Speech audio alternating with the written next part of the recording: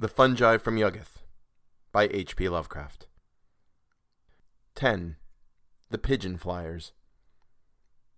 They took me slumming, where gaunt walls of brick bulge outward with a viscous stored-up evil, and twisted faces thronging foul and thick wink messages to alien god and devil.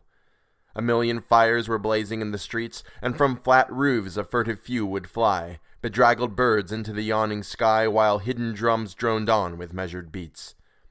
I knew those fires were brewing monstrous things, and that the birds of space had been outside. I guessed to what dark planet's crypts they plied, and what they brought from Thog beneath their wings. The others laughed, till struck too mute to speak by what they glimpsed in one bird's evil beak.